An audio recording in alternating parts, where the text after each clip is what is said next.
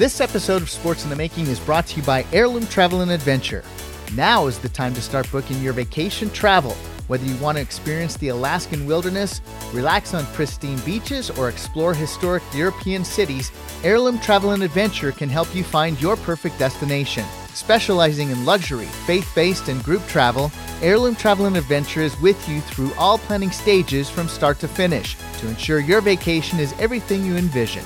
Visit heirloomtravelandadventure.com to begin your adventure today. Heirloom Travel and Adventure is a cruise planners franchise, your land and cruise experts. And a special shout out to Heat Media who helped on this episode. Heat Media is a creator of high-quality visual content for high-quality athletes and sports teams, capturing energy, emotion, and talent with cinematic visuals. Check them out on Instagram at heatmedia.co or heatmediavisuals.com.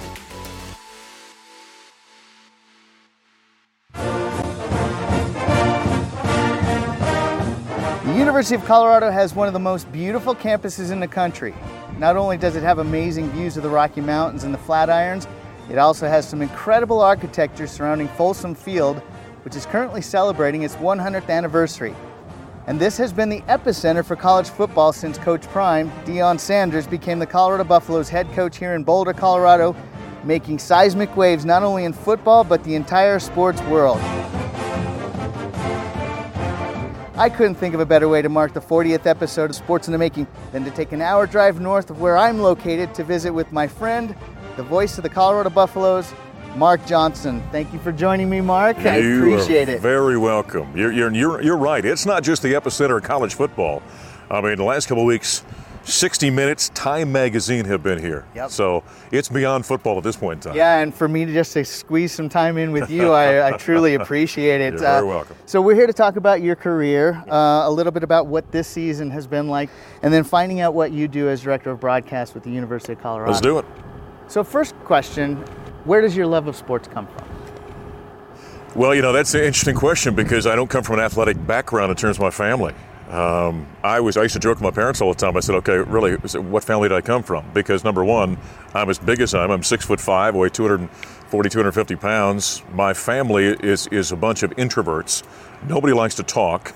And so I do this for a living. And so I'm not sure what planet I got dropped off from, right in the middle of my family, but that's always kind of a joke. But I just as a kid fell in love with all sports. I was a multi-sport athlete, turned out to be a pretty good basketball player, played college basketball. And when I realized the NBA wasn't looking for guys who weren't terribly athletic, couldn't play defense, and were decent shooters, I thought, well, maybe I can broadcast. But in all seriousness, Don, I was coming out of high school and I was thinking about being either a sportscaster or a pastor. And thought about coaching maybe a little bit as well. And my old joke was that nobody needed the Lord more than the media did, so that's where I went. But I've always loved the games, loved the competition, loved the X's and O's and the strategy behind it, and fell in love with that. And then speaking always kind of came natural for me, and so I fell into this, and it's been a great career so far. Yeah, you're very smooth in your delivery on anything I've ever heard you on. Early in your career, according to a documentary that I saw of you recently, you started off as a DJ. Yeah, I got into it as a disc jockey. I was just looking for the opportunity. And by the way, I was a stutterer as a boy. And so I had to overcome that, and it was kind of just a force of will saying, I'm not going to do this anymore. And so how do I overcome that and get into this broadcasting world? But yeah, I was looking for a job in broadcasting. What I don't care what that looked like. I was willing to be the drive-through guy at a fast food restaurant if that got me on a microphone. And so in my hometown of Grand Forks, North Dakota, I was just knocking on doors, begging people for an opportunity. Not like today where there are podcasts and all kinds of streaming opportunities in the world of broadcasting. You had to get a job in a broadcast outlet. And so I got a job at Magic 96 Radio. It was Magic Mark back in the day. Magic Mark. And flame-throwing, I always call it my long-haired, maggot-infested disc jockey days. But it got me on the air, and because of my athletic background then, I got an opportunity then to do sports not that long after, and that got me doing the play-by-play, and that's where I knew I wanted to go. And so eventually I left the disc jockey world, and I worked in a number of different formats, but left that behind and did sports full-time. From the DJ booth to being a play-by-play for sports, was the transition fairly smooth for you? Did you have a lot of growing opportunities to do in that? world? Yeah, it's not a natural thing to call play-by-play. In particular, I've done radio and television, but on radio, you're the eyes for everybody listening. Mm-hmm. And so the challenge is, how do I describe that? How do I relay what's happening? How do I, help people understand if they're driving down a semi on I-70, does he understand the emotion of what's happening, the description of what's happening? And so it took some time. It's nothing more than being linear.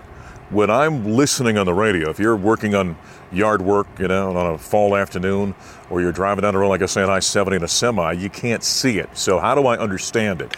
If I'm broadcasting a game and bouncing around all sorts of different things that don't make sense from a linear thinking standpoint, it doesn't translate. And so there was a learning process. How do I describe this and help people understand? How do I use my voice to help people understand? There's different ways you can accentuate your voice, and how do I exert here but not exert here? How do I increase the pace of what I'm doing here and in other times not do that to help convey the excitement or the tension that's happening? And so that came over a long period of time. But just like my athletic background, I understood the only way you get better is by doing reps. And a lot of times when I talk with young people that want to do this for a living, they don't understand why I can't graduate and I'm going to go do play-by-play for the New York Yankees. For me, I understood I need reps. Well, where am I going to get reps? If I want to go to a major market and try and get a job doing play-by-play, it's going to take me a long time to get there. So I'm going to be a producer. I'm going to be an intern. I'm going to be a gopher at some place. I'm not getting reps then. So I went the small market route. I went to a small market and started at a station where they said you can do as many games as you want. As many games as you can fit in, you can do. Well, I'm not sure they understood the challenge they threw at me at that time. In a lot of these small markets, they'll have kind of a booster club kind of advertising thing. So every time you do a ball game, that client pays $25. So I sat down, I looked at the schedule, and I said, okay, it's high school football. They do a rare game on a Thursday night. They do an early game on Friday, a late game on Friday, maybe 2 games on Saturday. I can fit 5-6 games in on a weekend. And so that's what I did. In basketball, between boys and girls basketball, I did the same thing. And, back in the day, the only night you didn't do high school basketball was on Wednesday night because that was church night. And so I'd fit as many. At one point, the sales manager came in and said, we've never had anybody do this many games before. Our advertisers are wondering why the bill's so high. Right. And I said, well, you said do as many as you can. And so I just went and did as many reps as I possibly could to try and improve what I was doing. And I was very hard on myself. I'd listen to the tape and go, boy, that stunk. I shouldn't have said it that way. Or how do I describe this better? And I'd bother guys around the country that I admire, and I'd send them tapes and say, critique my tape for me. And I took all. So I approached it like an athlete to get better, and, eventually kind of led me to the upper levels of broadcasting. Well, it sounds like to me like you got your 10,000 hours in a overnight study type of thing. That's right. Oh yeah, no, it was drinking out of a fire hose, and I knew that I had a natural sound for this. The good Lord blessed me with a decent voice. But how do you then improve that? I've always said there are guys in broadcasting that have great voices, and they rely on that, and you can. Right. And I joke all the time that that can erase a lot of mistakes if you sound really good saying it. But I wanted to make sure that the foundation of what I was doing was good. And so I worked very hard on that part of my craft and thought, okay, if I can be as good as maybe the voice sounds, that's a pretty good combination. Now, I know that because of the epicenter of college football right now, people know you primarily probably for your voice of football, but you did basketball. You went to Syracuse University the year they won the national championship in 2003. Yeah. How did that come about in getting to a D1 university? My first Division I opportunity was at Illinois State in Bloomington-Normal, Illinois. And I was doing high school games in Indiana and was desperately trying to find. I left the Division II job at my alma mater, University of North Dakota, where I was doing play-by-play for them, and I wanted to be in a Division I market. So I went to Indiana. I was in West Lafayette, Purdue University. And I wanted to be around that atmosphere to get a sense of what was it like, how does it work, how can I get involved in it. And so there was a great learning process I went through there for 3 years. Then the opportunity at Illinois State opens up. And there's my first Division I chance. And so I get that job with a little help from legendary basketball coach Gene Cady at Purdue. He helped me with that opportunity. And so I get that opportunity. And I was there for 4 years, and I was looking around and had a conversation with some NFL people at that time. But I hadn't found a great opportunity to move to that next level. And then the Syracuse job opened. And I don't know if you know what the Syracuse name in broadcasting means. It means a lot. Right. Yes. We jokingly in the business refer to the Syracuse Mafia, right? It's most of my colleagues are yes, from you worked in the Syracuse. business. Yeah, you certainly know. The Newhouse School of Communications is, it is the spot to go to become a broadcaster. And if your viewers and listeners don't understand, Marv Albert, Bob Costas, Mike Tirico, just going on down the line. It's anybody and everybody in broadcasting. And so that job opened up, and I had just turned down another Division I job because I didn't think it was the right setting for me. And this one opens up, and a buddy of mine says, "You can apply." And I said, "I'm not part of the family, man. I'm not a Syracuse guy." Right. So my wife, being the eternal optimist, says, "Well, you need to send him something." So back in the day, it was a resume and a CD, and so I shot it off thinking nothing's going to happen. And I very quickly get a call back, and they say, "We'd like to talk to you." So I think it was me and probably 4 or 5 other Syracuse grads that went for the job, and I ended up getting that job. And, I walk on campus the same time Carmelo Anthony does, and he's the number 1 recruit in America. And, Jim Boeheim at Syracuse was a top-level program, a blue blood in college athletics. And 6 months later, I'm in New Orleans, Louisiana, Superdome, calling the national championship against Kansas. Syracuse wins, and that kind of put my name and voice all over the place. And, it was one more year. I went back to Syracuse. Always had my eye on Denver. Growing up in North Dakota, you don't have a major market there. So you look at Minneapolis and Denver, kind of the two you look at. I always kind of looked at Denver and thought it might be cool if I could go there. Well, in 2003, after the national championship, I came out and pinch hit on some Denver Broncos games. And then that opened the door here. And the next year, as the good Lord would have it, Syracuse came through Denver in the NCAA tournament. And KOA Radio at that time, they called me up and said, "Hey, how would you like to be our sports director and be the voice of the Buffs?" And I said, "All right, show me where to sign." So 20 years later, here I am. What's the difference when you call a basketball game versus a football game? And as far as your preparation goes, there's obviously fewer people.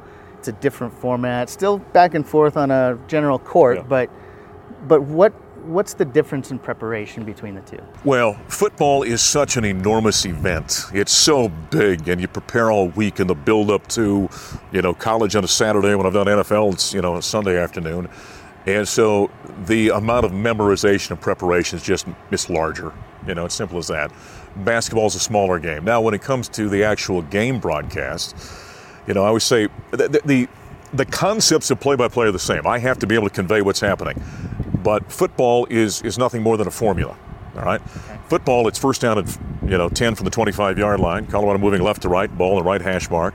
So I've given you the basics of the understanding of where they are on the field, what's happening.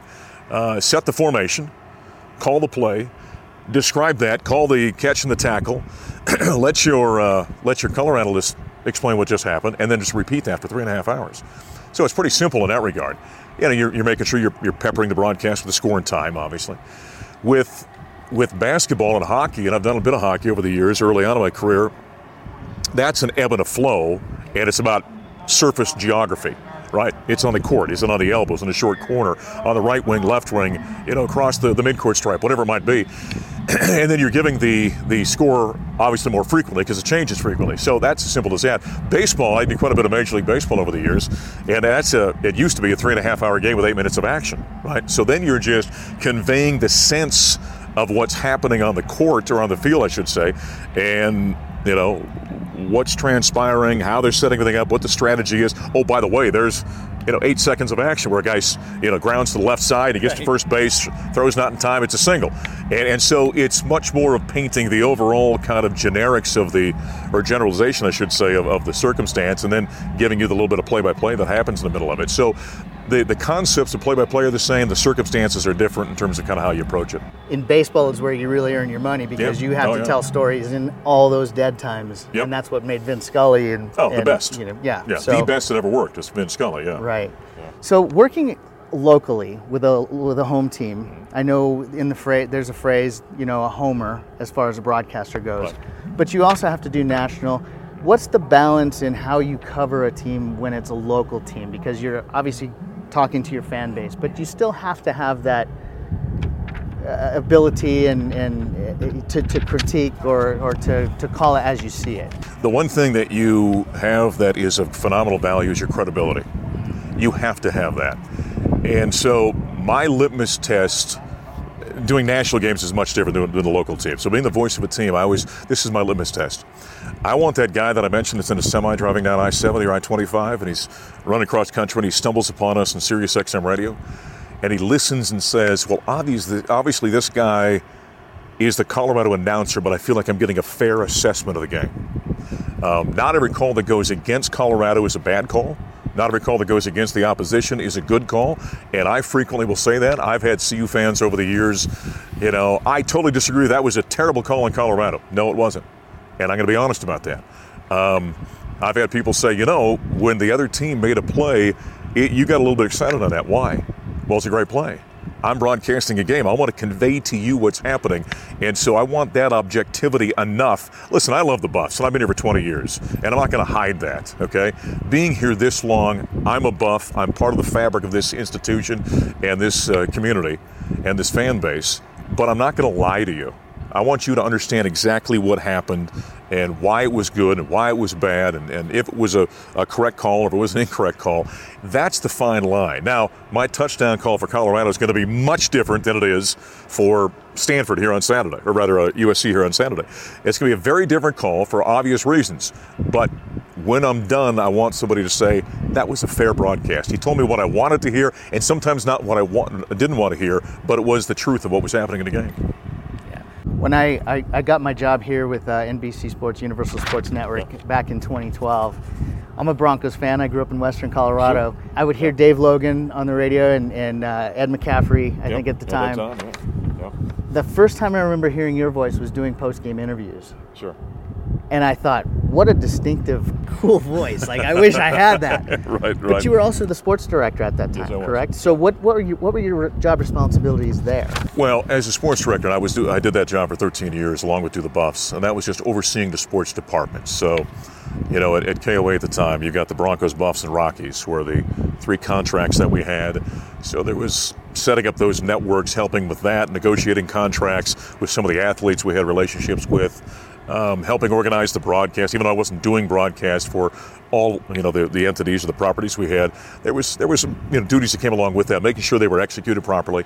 And then at KOA, I hosted a lot of stuff and different shows and anchored different sportscasts and newscasts, and so it was a pretty all-encompassing job that kept me going 12 months out of the year that I had to be covering things. And that's why I loved when I came here almost 7 years ago now. Now I just do the Buffs. And so, the non-sports season, once you get to the summer, that slows down considerably. And my focus is on Colorado. I don't do anything from a national perspective. I did that for a number of years. Kind of got tired of traveling all the time. My wife was disappointed I was gone, even on bye weeks. And so that changed. But, yeah, at KOA, it was a 12-month out of the year kind of job. All right, before we transition into the next line of questioning here, Folsom Field, 100th year, you've been here going on 20. How about that? 1/5 of the games I'll have called here when it's all said and done. What is most special about this place to you?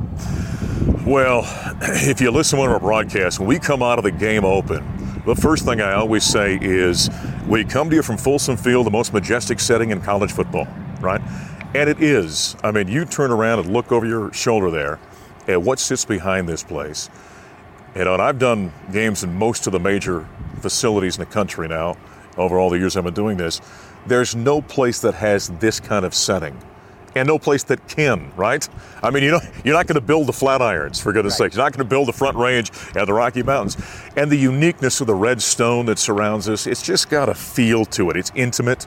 It's not a 100,000-seat stadium. It's a 50,000-seat stadium. And so there's an intimate feel to it. The sight lines are great. You kind of sit and overlook the field. My broadcast location is one of the best locations you can have in sports. It's not too high. It's not too deep. Where is it? It's right across. You can see the KOA sign right across over there. That's our booth. So we're about 40-yard line to the left when you're sitting and looking down. So you're near midfield.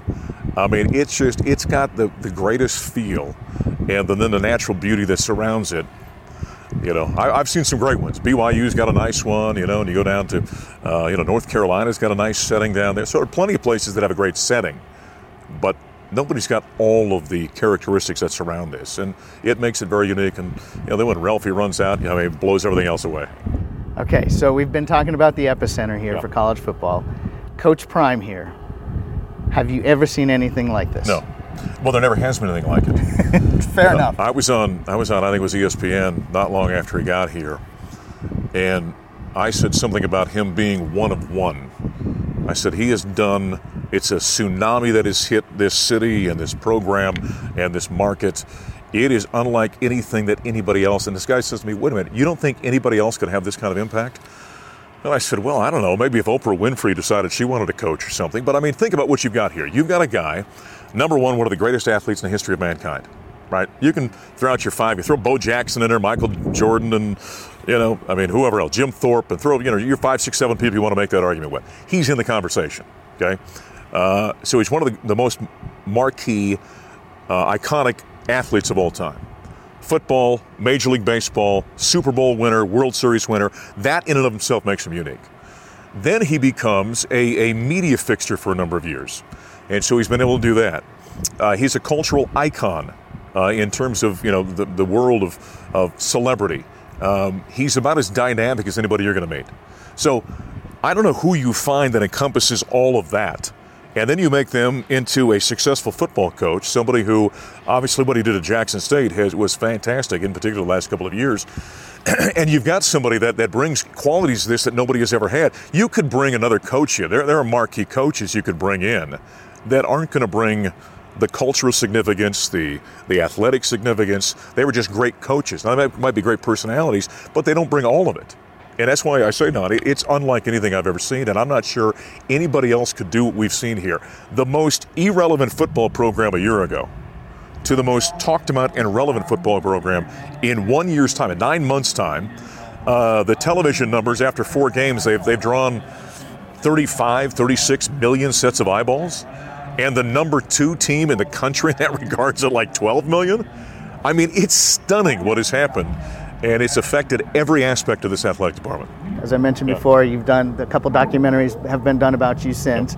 How has that changed your job responsibilities? Well, there's been a couple things that have been funny about it. I was on a network one day, and the guy says something about, your broadcast, and it's fantastic and unbelievable. And I said, I've been doing that for 35 years. Yeah. The broadcast wasn't any different last year. Right. It's just nobody was paying attention, right? So it's the same broadcast we've always done, but along with that then comes attention. And just by association of this unbelievable energy that Prime's brought here, by association it kind of spills over on you. So on our broadcast, what's happened, we've got more ears on our broadcast now, and more people are paying attention, and the stuff we put out on social media is getting more attention. And, anytime we do a show with him, it gets 100,000 views. And so what has happened is it's just increased the exposure of what we're doing. And that's good for the program. And, I do a few more interviews now than I did before. But as a play-by-play voice, you become the proxy as a result of not everybody can get to the coach, and so that's made me a little bit busier in that regard. Sure. But it's been good. It's been certainly enjoyable. And listen, anytime you're calling wins like we are right now, being at 3-1, that's a whole lot more fun than calling losses. And I've called a lot of losses in 19 seasons. Does it have any effect on the relationship that you have with the head coach? Because I know, through the years, you do have to develop certain type of relationships. But when we're talking about Prime celebrity status, I'm sure he's got tons of obligations himself. Yes. Yeah. Does it affect or enhance or maybe a little bit diminish the relationship that you can build with the coach? Well, I suppose it probably does in some form or fashion. Yeah, he's a guy that's got 1,000 balls in the air at one time, right? I mean, he's got all that. He's got the football coaching aspect of this, which is enormous. And he's got his endorsements and public appearances and all the stuff that he does. And so the relationship's a little bit different when you've got a guy that is just solely focused on coaching a football team. I can walk down a hallway over the years and stick my head in and say, hey, coach, I need this or that, or we got to do this. And that happens pretty easily. With Coach Prime, there is so much going on. You talk to an agent or a handler or an assistant or a marketing person or a documentary person or, whatever else he's got going on in order to line those interviews up. And so, yeah, I wouldn't say that, because of the magnitude of kind of what he is doing, I don't spend a lot of one-on-one time with Coach like I might with other coaches. But I'll tell you this, when he walks in and sits down and we've got, the cameras set up or we've got a radio show, whatever it might be, number one, he knows how to handle himself in front of a microphone or in front of a camera. Right. So he's outstanding. He's got a charismatic personality.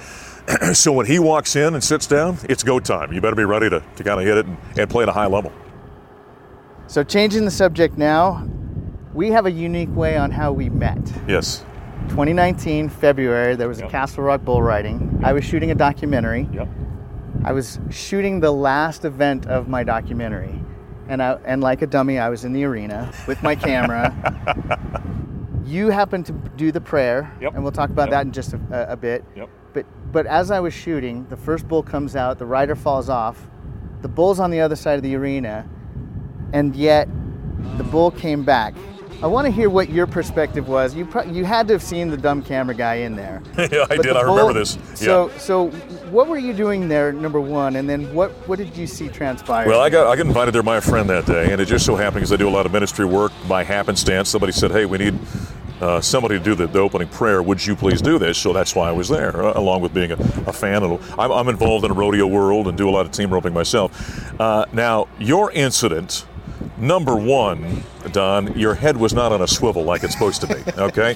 When you're in the arena with an 1,800-pound bull out there that somebody's riding, you can't be turning your back and not paying attention. Right. I know you got a job while you're on the camera looking for the good footage, but when that bull took off, that doesn't mean it's safe time out there.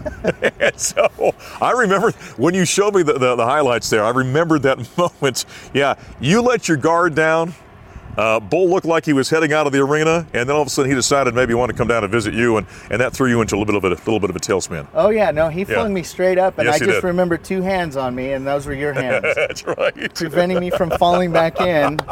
And then the rest of the day it was just sore on both sides, and the hip where he got me, and then the leg where he rammed me in. Right, probably sore the next day and the next day right. after that. But that was my first interaction with you. It was. I just happened to be on the other side of the railing there. Right, so when I was trying to find out who actually saved me, they're like, oh, it's Mark Johnson. I'm like, that name sounds familiar. Right. And then I look back at the footage, and I'm like, wait a second, he does look like the guy from the Buffaloes. And sure enough, it was the voice of the Buffs. It was, yeah. Yeah, but that was a little bit of, shall we say, naivete on your part that you turned your attention away from the bull, which you never do until he's out and the gate is shut. Right. Well, as camera guys, we always try and push the limits. I know. So going back then, you did the prayer. Yeah. I know that being a Christian is a very strong part of who you are. Yep, without question. How are you able to express that in an environment such as this? Well, when it comes to broadcast, I can't, and I won't. Sure. All right. My focus when I do a broadcast is on the broadcast. The game is the story. That's not my position to minister then. Mm-hmm. Now, with that being said, here's an interesting little aspect of life. I get a letter one day. The guy sends me an old snail mail letter. And I open up, and it was a local pastor. I hadn't been in town very long. And he wrote me a letter, and he all it said was, Mr. Johnson, welcome to Colorado. I've enjoyed listening to you. I don't know this for a fact, but I think you're a Christian. You're a follower of Christ. Because I can hear it in the way that you phrase things. And so my job as a believer, yes, I do go out and minister. I preach, and I talk to men's conferences and at events and do prayers at rodeos and all that kind of stuff. And that's a big part of it. But then it's the idea, a part of Scripture is let your light shine before men, they may see your good deeds and praise your Father in heaven. So my job is to be a light in that regard. So I'll make a lot of mistakes, but I try to handle myself in a way that's professional and kind and caring and loving, and I hope that comes through then in a certain way that impacts people, and eventually somebody will ask me a question about where that comes from. That's kind of how I view that. And so even though I can't and won't on the air, because I work in a secular job for a secular institution, and my job's to broadcast a game, but then how do I convey my love of Christ, if you will, and how do I conduct myself that would indicate that might ask somebody to, what that's all about. And so that's kind of the way I approach things from a professional standpoint. And then the other part of that, close number 2, would be your family. Yes. Yep. We're Facebook friends. I see a lot of your posts. Yep. I really appreciate them because you highlight your family in a way where it's true love. Yep. And I know that you have some challenges that you've had to overcome in your family life. Can you explain a little bit about that? So my wife and I have been married almost 32 years. I've got 3 children, boy, girl, boy. My older 2 are, healthy, normal children, if you will, and are doing their thing now here in the metro area. My daughter's married with 2 grandbabies, by the way. So if you do follow me, by the way, on social media, I will bore you to death with my granddaughters. All right? That's one thing I'll do. But my youngest son is Jacob, 26 years old. And Jaker has got multiple disabilities. He's our forever child. And so that's a challenge that we have in our family every day, that, if I go out and speak someplace, they say, well, your wife be coming. I'll say, well, it's a threesome. My son will come, because he's with us all the time. He's our forever child. And so Jake has been an unbelievably impactful part of our life. I always say, Don, he's our greatest blessing and our greatest challenge at the same time, and I would change that for nothing. He makes me put things in priority. It's easy to get caught up in the world. And then I come home, and Jake just loves the fact that Dad's home, and he wants to interact. And although his communication is very rote, we've got these little patterns, little things we do, and I'm the worst singer in the world. I sing to my son and my granddaughters, and that's about it. But Jake wants me to, we got songs we sing, and we go through these different routines, and that's a great reminder to me what is important. The other thing about Jacob is this, my wife and I talk about this on a regular basis. We don't know how long we're going to have Jake with us. And so I'll tell you a great story. I won't say who it was. There was a coach years ago I worked with who had an easy time getting caught up in the stresses of life and his job. And I was trying to counsel him through that. And one day he was just adamant about, yeah, but me. And so I said, Coach, I want you to think about something. And I said, I'm not trying to outdo you, but I want you to broaden your perspective. I said, every day my wife and I get up and we wonder, is today the day we walk up and open the bedroom door of my son and he has passed on? And I said, I want you to just have perspective on things. And so that aspect of our life also grounds us every day. And in that, I think, is that idea that we don't know when the Lord's going to call Jake home. And so for me, it's enjoy Jacob today. Can we sing a song today? He loves to, where I live in that little ranch I've got up in the mountains, he loves to get the four-wheeler and ride around the mountain. He wants to go, we got a little stream on our property, he wants to go sit back there. He wants to go on an adventure, as he calls them.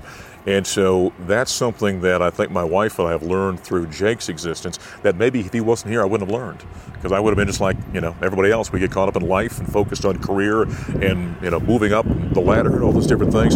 But with Jake, it's reminded me every day, okay, how can I enjoy today? And how can I show love and appreciation for somebody around me?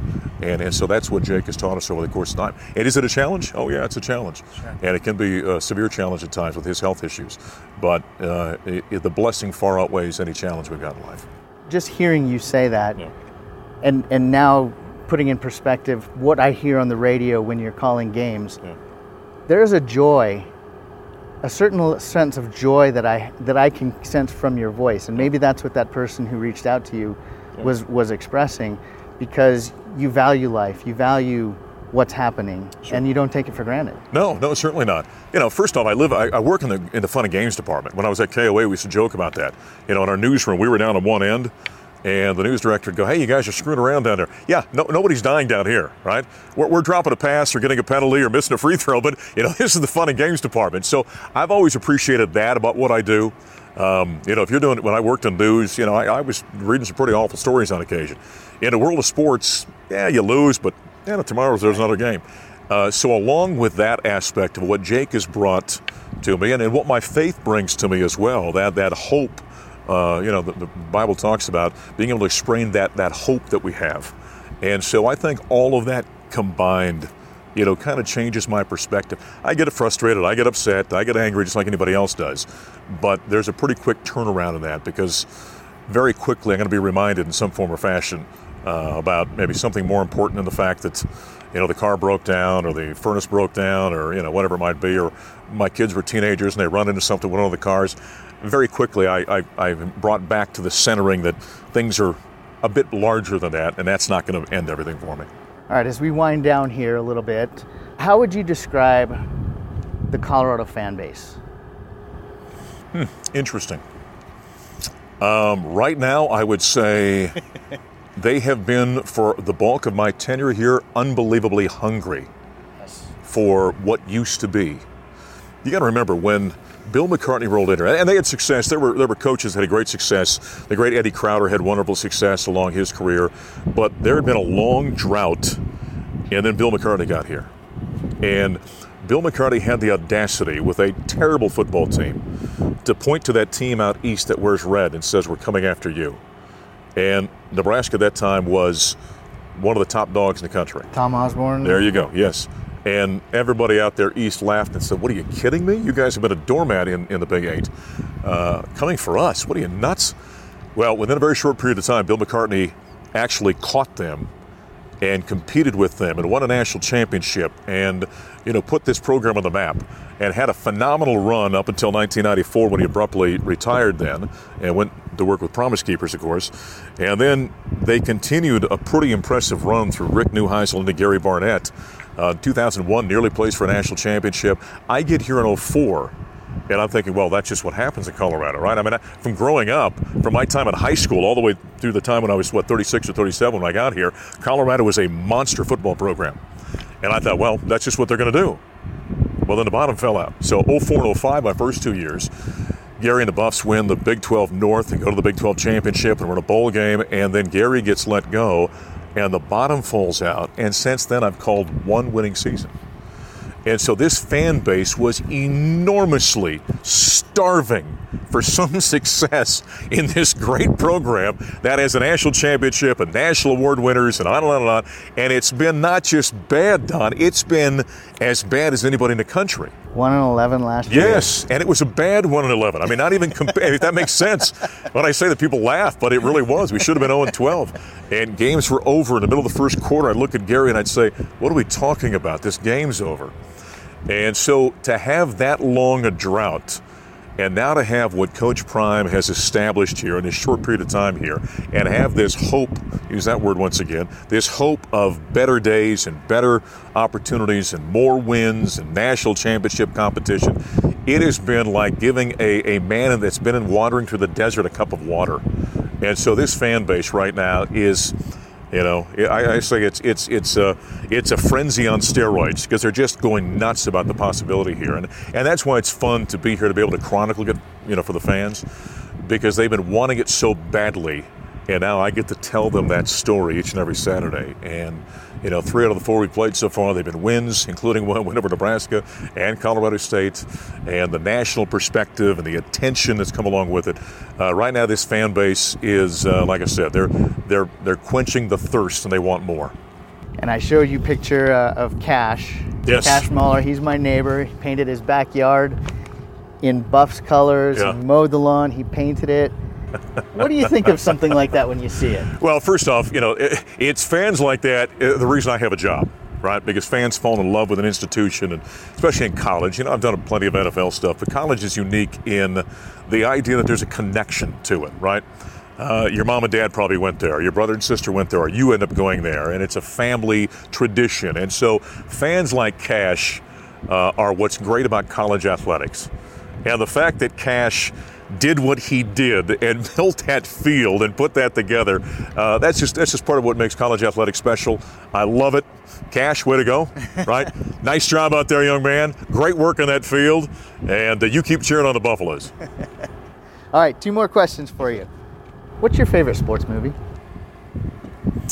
Wow, okay. This one gets everybody every time because there's so many to choose from. Yeah, there are so many. You immediately start thinking about Field of Dreams, and for the obvious reasons. I lost my father as a young man to suicide, so that's always kind of been one that hit home for me. When I think probably Rudy, when I really think about it. And I love that movie because it's about possibilities. Right? And one of the things that makes sports great is the fact that sometimes the unexpected happens. You can't script it. You can't predict it most of the times. But that's why we love the underdog. That's why we love, the miracle on ice. Because America was not supposed to beat the big red machine at that point in time that the Soviet Union was. That's why we love when somebody makes a run to the Final Four in college basketball. That's why we love the movie Hoosiers, for example. I was in Indiana doing high school basketball for a number of years. When that small school is able to knock off the big boy. We love those stories. Now, we always enjoy when Goliath meets Goliath. We like the traditional powers, right? When Duke and North Carolina play in basketball, we like that. We like when, the Yankees play the Boston Red Sox. But when that underdog happens, like happened to Rudy, that brings out something unique in all of us. And I think that's one of the things that makes sports so special is that you can't predict it. but it happens on occasion when it's not supposed to. And that's one thing we love. So I think probably Rudy might be my number one. Okay, that's a good answer. I saw it on the airplane a couple months ago. So go. what is the most memorable item or credential that you have, and why is it special to you? Well, it's interesting. I do sports, but I always tell people my fandom died a long time ago because I see how the sausage is made, right? If that makes sense. And it is my job. And so I'm not a great sports fan. I watch sports a little bit, but you got to remember that's what I do for a living. I never go to an event. If I'm not broadcasting it, I just don't go because I do so many events. And so I haven't kept a lot of stuff over the years. I called the national championship, so I got a couple of things from that. That's awful cool. My best piece of memorabilia, though, and I really only have this one.